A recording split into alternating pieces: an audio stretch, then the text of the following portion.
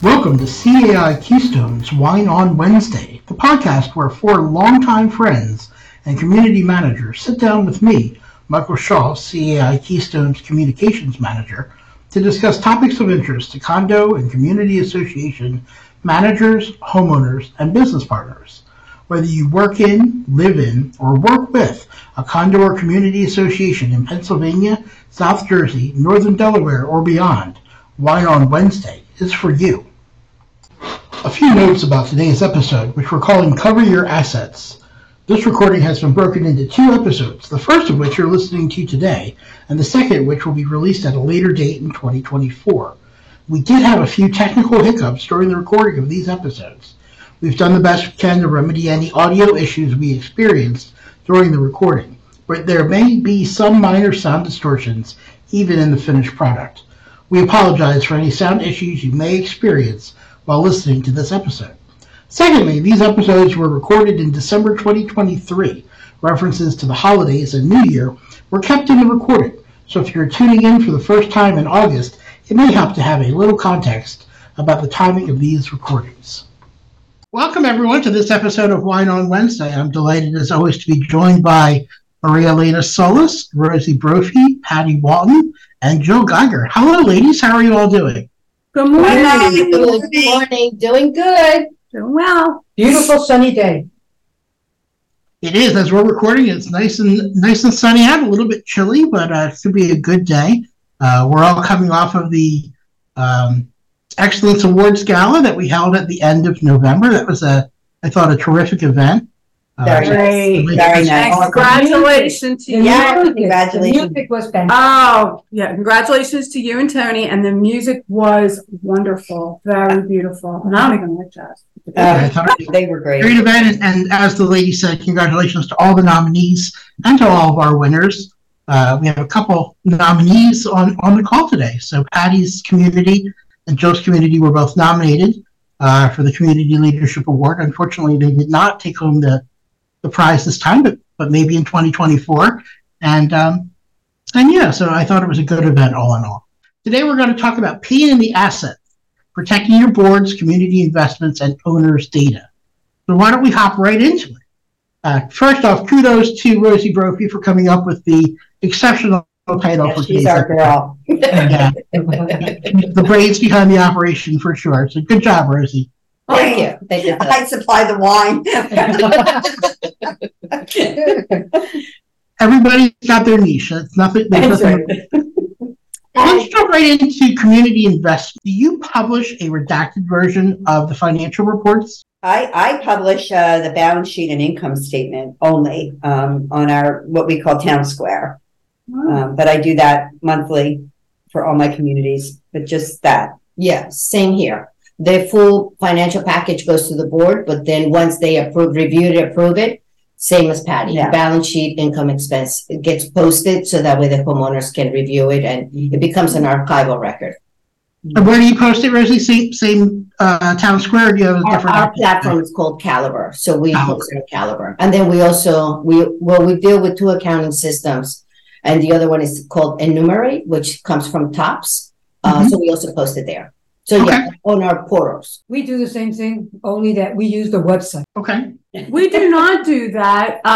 If people come to our monthly meeting, we pass it around, the monthly financial, to the people that attend the meeting, but we do not publish it. Do you include them with your minutes? No. I have one community that does. Those two documents are standard attachment to the minutes. Okay. No. But I'm wondering. So, Jill, if someone were to come to the management office and request to see something, is that something that you would provide to them? We don't provide a hard copy. We say that you have to come to the office and review them. Okay. But no, we do Maybe not. 2024 you can. Yeah, maybe I'll look into that. different. Yeah, we never did, and it's news to me that they do. So Yeah. I'm going to look into it. Standard. Yeah, it's pretty standard, I thought. Okay. Let's talk a little bit about your finance committees. How do you work with them? And do you have your board treasurer as a liaison to that committee? I don't have a finance committee, but I have a wonderful board treasurer, and we meet about a week beforehand and go over the financial, and then he does the summary. But I don't have. I don't have any committees of mine. Wow. lucky. No committees at all. Wow. You work with the treasurers, especially for investments.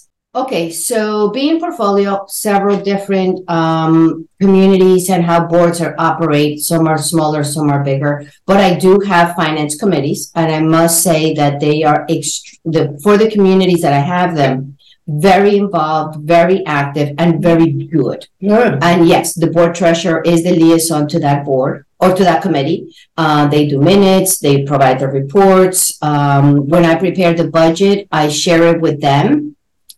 Just more for commentary and if they have anything, but obviously it's a board decision whether to adopt or change or accept the recommendations.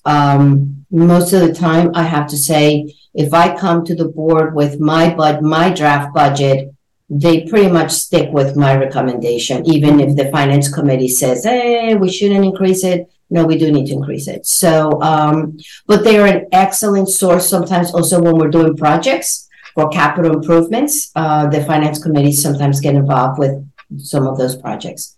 So good. For me, they work very well. That's great. Okay, how about you, Maria Elena?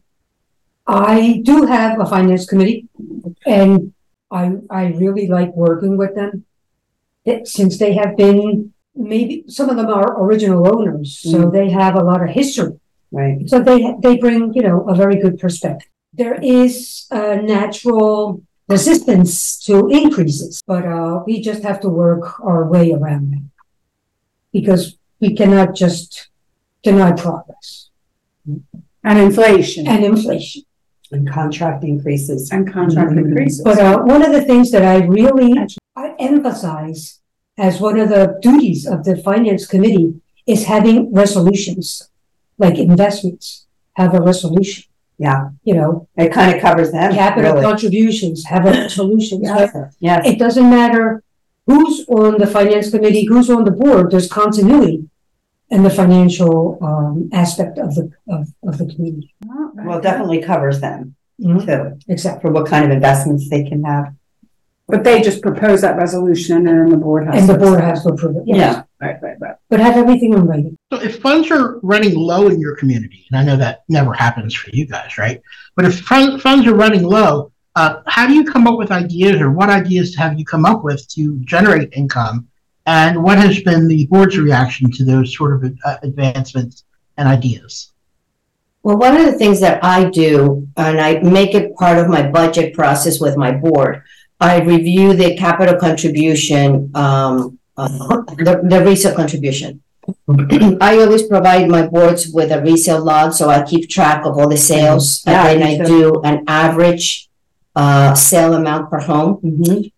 So they're always in the know. How much are they selling for? How much money did we collect in capital contributions? Because all of that just goes to enhance your reserve fund. So I always review that. And I have to say, with this budget season, given the way that homes sold at such a high price and they were still selling, there was so much movement in real estate this year. Not all, but the majority of my boards approved increasing the capital contribution amount to 8 times the association fee. Wow. 8 times? 8 times. Yep. Good Most of them were at 5, so we increased it to 8. Oh, okay. That's about what I have. Yeah, most of mine around 8, 750. So, and this was also something that I did years prior. I got them all out of that flat amount that they collected because everybody was at 1,000, 2,000, and just that. But the condominium act allows you to collect up to 12 times your HOA fee. Now, 12 times is a lot for some communities. Yes. For the ones, for example, my single family homes, where we're not responsible for anything and their fee is like 160, 2,000 makes sense. But for the other ones that are 340, 350 times 8, well, that elevates your income. And it does not affect your current membership, which is always the selling part with the board. It doesn't hurt anybody here. It's just the people moving in. It's a buy-in. And It's either that, it's either increase in your fees. Exactly. Or collected at resale. Right. Yeah. So that's a very easy way of bringing income in. And I always stay on top of that. And the most I can get, I'm always pushing for it. Yeah. And the boards are very receptive because again, that doesn't affect the owners. It's just the buyers. Do you get any pushback? Zero. From realtors or anybody? No? No. Zero. Yeah, same here. Yeah, I've raised them too. Yeah. Yeah. So if I was to look at all of my associations, because they all have different fees, if I was to compute that 8 times the current amount, we're basically collecting at settlement either $3,000 or $4,000 at every home sale. That's a lot. So that's a very nice way of bringing reserves in. Yeah. Wow, that's good. great. Rosie.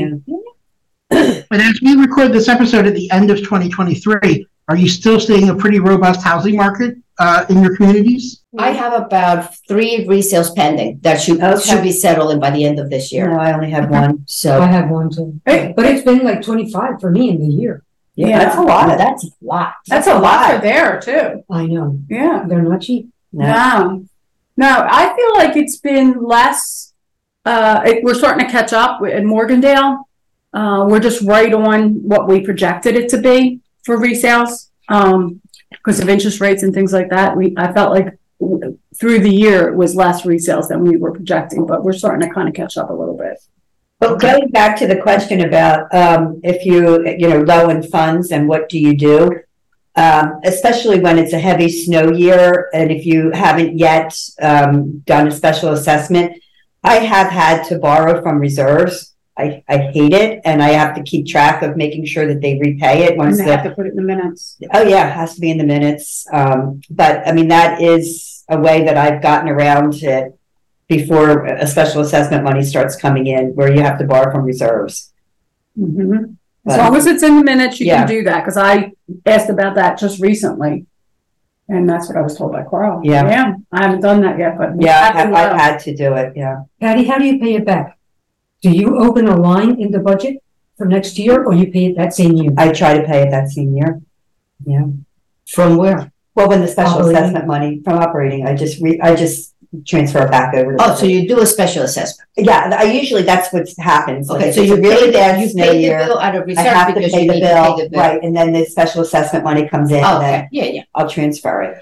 I find that another way for certain of my properties, especially condominiums, another way to bring income is to, with your attorney, draft a policy resolution to collect a rental lease fee for anybody that rents their big unit. on that. Yeah, I'm huge on that. If I have associations that have rental occupancy, it is a very easy sell for my board. And interestingly, in one of them, when we started it, one of the board members is a landlord.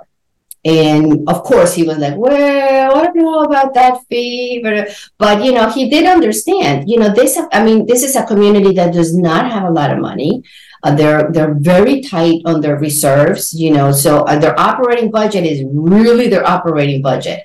So this was just a little way of bringing money in, and we were able to, some associations collect this rental lease. They call it an administration fee for every tenant that moves in and out. And that is a very easy way to explain it to unit owners. There is work that this creates for us, so we need to do it. Now, this fee goes entirely to the association, not to the management company.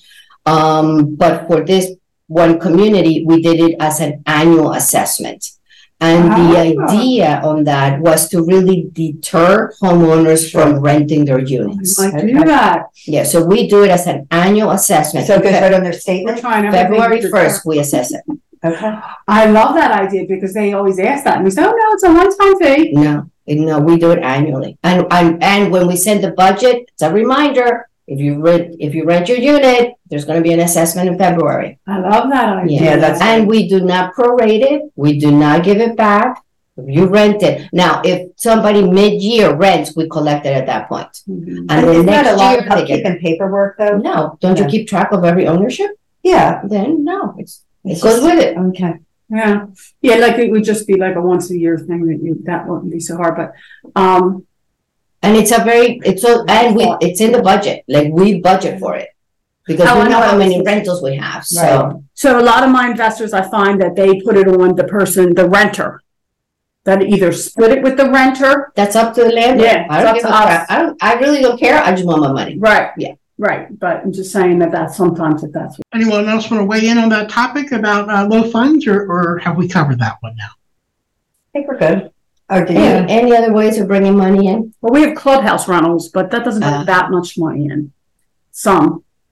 It's not even worth the money we bring in. Such a hassle. Well, another, and I know this is minimally, but again, it all comes into if there's a cost, it should be charged. Right. Like associations that have clubhouses and give out access cards. Right. So for us, we always give 2 complimentary. If you lose it, misplace it for whatever reason, your dog ate it, there's a charge for a replacement. So we don't just give them freely. Like pool passes? Pool pass, everything. Anything that we give you, then and you lose it, there's a fee for it. Oh, if you lose it, yeah. Mm-hmm. Okay, let's shift gears to talk a little bit about owners' data. Do you publicize, do you print a membership directory? And if so, you get permission in advance to include owners' information in it? No, we do not do that at all. Even our website, when we post pictures, we always get permission from people about before we even post our pictures. We don't. Do you have them sign a waiver or anything, Joe, or just it's like a waiver. Yes. Yeah. Actually, we do it kind of like it's kind of like a one-time thing. Like once you go into the website and you sign up for the website, you agree to it. Sure. Yeah. So that's how we do it. But no, we don't publish it. But I know they did it in the past because I found some really old ones at Morgandale when we were looking for the 50th anniversary. Oh my gosh, yeah, we used to have Pinecrest used to have a directory like that they would mail and have it bound and everything. Numbers. And that was like 2005. I mean, it wasn't that long. Not that long ago, yeah. No. But now they have a wonderful website. One of our board members is the administrator, and it's all secure with logins and everything. Yeah. And on there, I was saying, as far as directories, I have a community, Pinecrest, that had a full-blown directory mailed out or hand delivered to owners up till about 2007 or 8, maybe even later. But now they have a wonderful website that's secured, with a username and password. And you can still go in there and find your neighbor's information.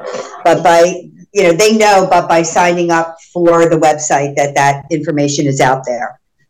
Now, can an owner opt out of that if they would not use the website, or I don't know, they may work with the web administrator to say we don't want our name and address in there. Right. Okay. So that would be fine. But other than that, I mean, none of my other communities have directories.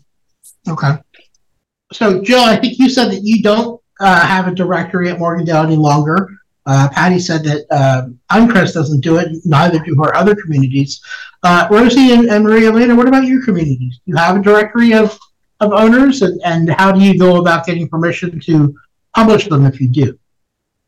I mean, yes, obviously we keep of all of the owners, tenants, email addresses, whatever, but we do not publish them. We do not really give them out. I only had recently one community, but it's single family homes, only 25. They wanted a directory because they wanted to send each other, Christmas holiday cards. Sure. And, there's lots of children, so they wanted to know also their children information. And I'm like, ooh, I don't know that you want to publish that, but and everybody agreed to that? Well, what we did was, because I told the board, I said, I am very uncomfortable with that. So unless we get the homeowner's approval, then I don't have a problem creating your directory and putting it together. I said, but that's information that really we should not be disclosing. And there's some homeowners that don't want to give out their information. So because there's such a little community, I did email each one. No, I think I created like an Excel sheet, and I put the information that we had, their emails, if they had several, and their phone number contact. And then it was like it was a mail out that we sent to them, and they had to return it to me. Right. And it had space. If you want to list your children, what are their names? Just names, not age or nothing. If you have any pets, do you want to add them to your directory? And I was surprised to see everybody gave their information. Okay. And I'm like, well, that's entirely up to you. Yeah. So then I put it together. I put it in Publisher. I did like a little booklet, like we used to do, like the very old fashioned way. They loved it. Wow. So I was like, okay. So we agreed to renew it, like publish it twice a year, depending if we had any resales. If not, it would just be a 1 year thing that we would send out. The other thing about protecting their information is if you happen to send out an email that is to multiple owners for whatever reason, like sometimes, I get a list of people that are trash offenders. Make sure you BCC it. I made that mistake early on. Oh my gosh, I got in so much hot water from a homeowner that said, how dare you send out an email to other people with my email on there. So that's one mistake I learned from, and I have not done it again. But I think you're absolutely right. The BCC is your email's best friend for sure. I agree. Absolutely. I use it sometimes with my boards. Only you need to train them not to reply all when they reply. Exactly. So true. Yeah. Even we learned some lessons about reply all. Oh yeah. Every time. So do you have any instances where you would give out a neighbor's email to another owner, or are you strictly confidential when it comes to that kind of information? Well, we have to ask permission. I think it always depends on what's the subject, what's the purpose for wanting to contact your neighbor. If it's, like, for example, we have the exterior modification form on several of my communities. I've convinced the board to include a neighbor signature. So that way, when a homeowner is doing an improvement, with the application process, they have to get their neighbor signature. So that way they know it's not approval. It's just truly courtesy notification. So they know that there's going to be contractors in their nearby area. And that way they know, and then they can just say, I didn't know they were going to be putting in a green awning. Why is that green awning approved? That kind of stuff, right? So you leave it neighbor to neighbor, and they should talk to each other. Come on, be neighbors. So when a homeowner says, oh, I can't get a hold of my neighbor and I need the signature for my application, what I'll do is I'll either contact that homeowner directly, or if it's something that is really simple or neighborly, I will write to both of them. So, and I will always say, I'm connecting the two of you so that way you can blah, blah, blah. So yeah, there are instances where obviously we make that accommodation, but it's not, it wouldn't be like, oh, I saw my neighbor at 100. Can you give me their email? And like, no, it would have to be a business purpose for it. Yeah. I mean, we have to think about, or just out to anybody, because sometimes people are in, I was going to say witness protection, not that, but like they have restraining orders and such. There's nobody at Morgandale who is in witness protection. We just want that to be clear. Restraining orders and things like that, or women are hiding from their husbands, or we have these instances, right? Sure. And so you get these people that sound so innocent, like, oh, I'm her husband, and I would never do that, something like that. Can you give me their information? Yeah. I got a piece of mail and such is the name, do you know the address, that kind of stuff. Never, ever, ever. Unless I know they live right next to each other and they've known each other for 25 years. Right. I never give anything out, because there are people out there that are looking for other people. Of course. Yeah. The only people we were told that we were allowed to give information out is to the police. Well, sure. We're allowed to, yes.